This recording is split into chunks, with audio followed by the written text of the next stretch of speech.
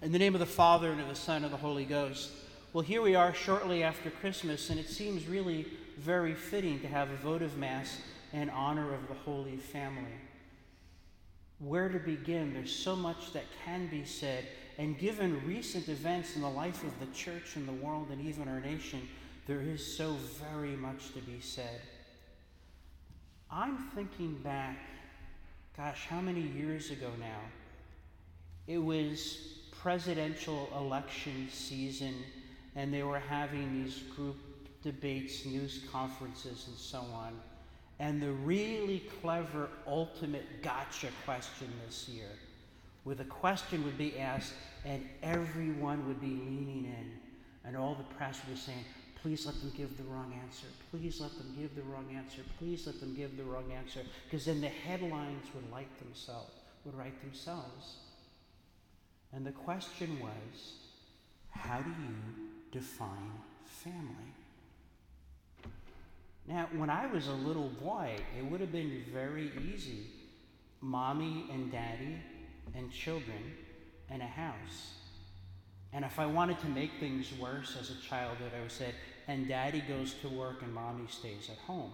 Now, there would have been explosions and gunfire and histrionics had any politician given anything resembling that answer. You know, the answer that corresponds to nature and nearly all of human experience, not to mention Revelation. So instead, there were these circumlocutions about blended families and new traditions and bonds of love, and absolutely no reference to marriage or children or nature or the common good, properly understood. Doesn't mean redistributing other people's wealth. And of course, nothing about grace. So we have to do better. And we might begin to ask, what did we just celebrate at Christmas? I don't think anyone here would say, well, I just had so much money to burn at the end of the year, and I was so undernourished, I decided to go on a spending spree and eat a lot of sugar. I think it was good for me. Nobody here would say that, of course. But what did we celebrate? The Word was made flesh and dwelt among us. The eternal Word of the Father, the only begotten Son, co-eternal with the Father and the Spirit. And who entered the world was Christ, who is the power of God and the wisdom of God, to whom all authority in heaven and earth was given. And so if we want to know what a family is, and we really should be clear about that, especially these days, we should turn to him, and he'd say, I already told you. I told you in the order of nature. I told you what family is by making you man and woman for each other. I told you in history through repeated human experience. I reminded you in the arts. And I defined it for you solemnly as I revealed it to you in the order of grace. No Christian can't not know what a man is, what a woman is, how they are to relate to each other. No Christian can't not know what a family is. And why is it that again, and again, the world and the flesh and the devil gnaw at family life? Our Lady of Fatima said the final battle will be for family. Why is that? Well, the family is the basic building block of human society.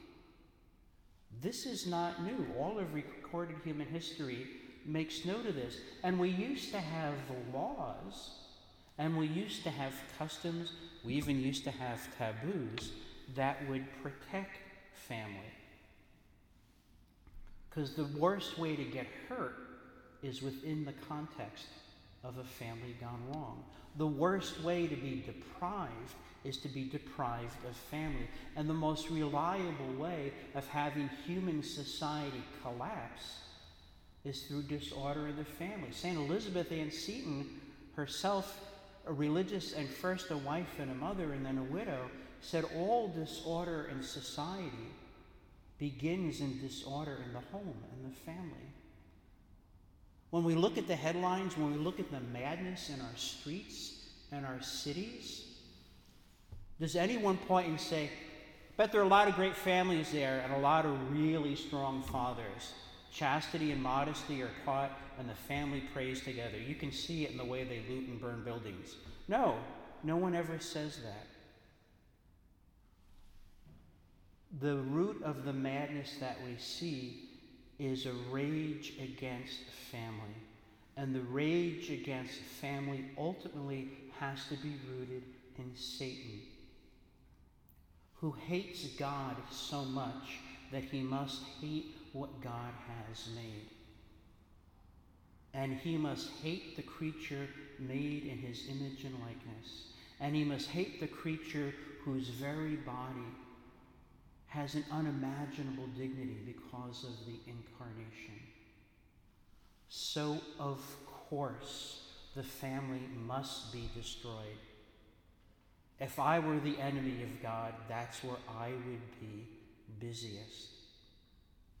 And now we have a puzzle.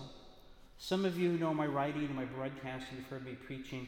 About a year and a half ago, I founded a club called the People Who Should Really Know Better Club. Membership is involuntary. I nominate you, and it's never an honor. And there are a whole lot of people who sometimes dress like me, sometimes with brighter hats than mine, sometimes with taller hats than mine, who should really, really, really know better. They have absolutely no excuse, and they give no indication that they know better. They give little to no indication that they're familiar with human nature, human history, the history of the church, or the deposit of the faith.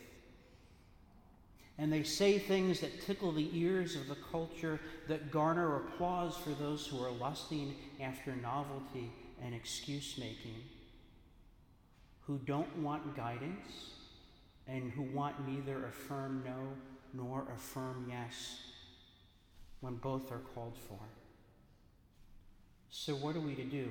Well, I can say rhapsodic and nice things about family, of course. I can assure you that it's worth the effort. I myself grew up in a family. I'm a product of a mixed marriage. My mother was a woman, my father was a man.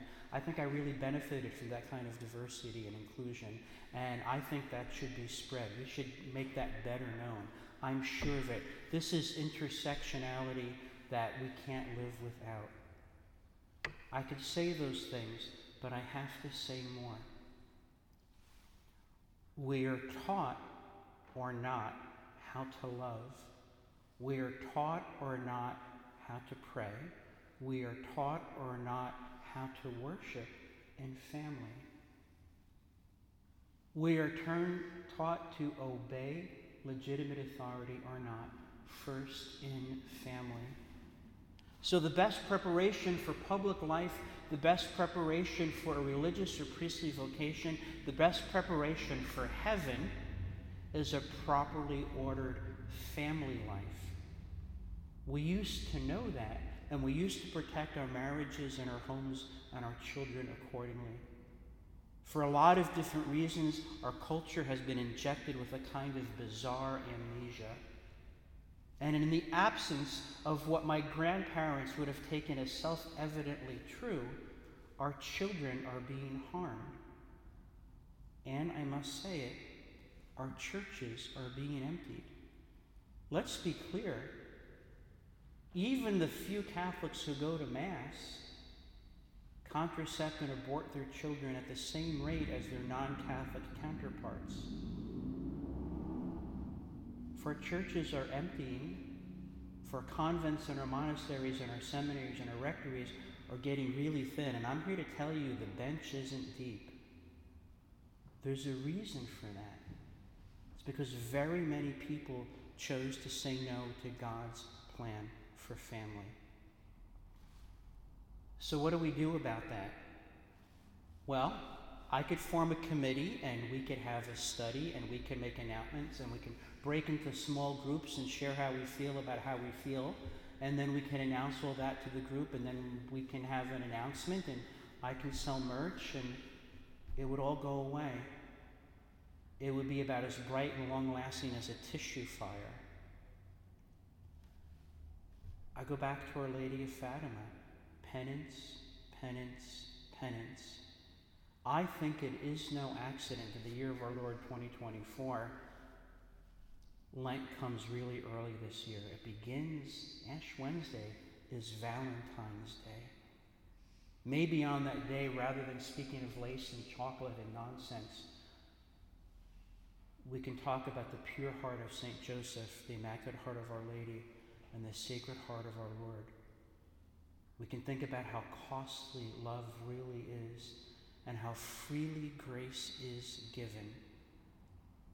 And we can decide by example, by word, by witness, by worship, by intercession, by sacrifice, and maybe someday, please God again, in taboo, sanction, and law, protect our homes, our marriages, and our families. I don't think anyone here will ever be rich or famous or powerful, but we can be influential by being in union with the will of God Almighty.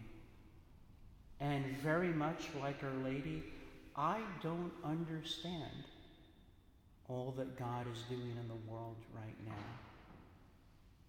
But like Our Lady, with her good example, I can ponder these things in my heart in prayer and then begin to listen. To start to intercede for the Holy Family, let us join Our Lady and say, "Speak, Lord, your servant is listening." In the name of the Father, the Son, and the Holy Ghost.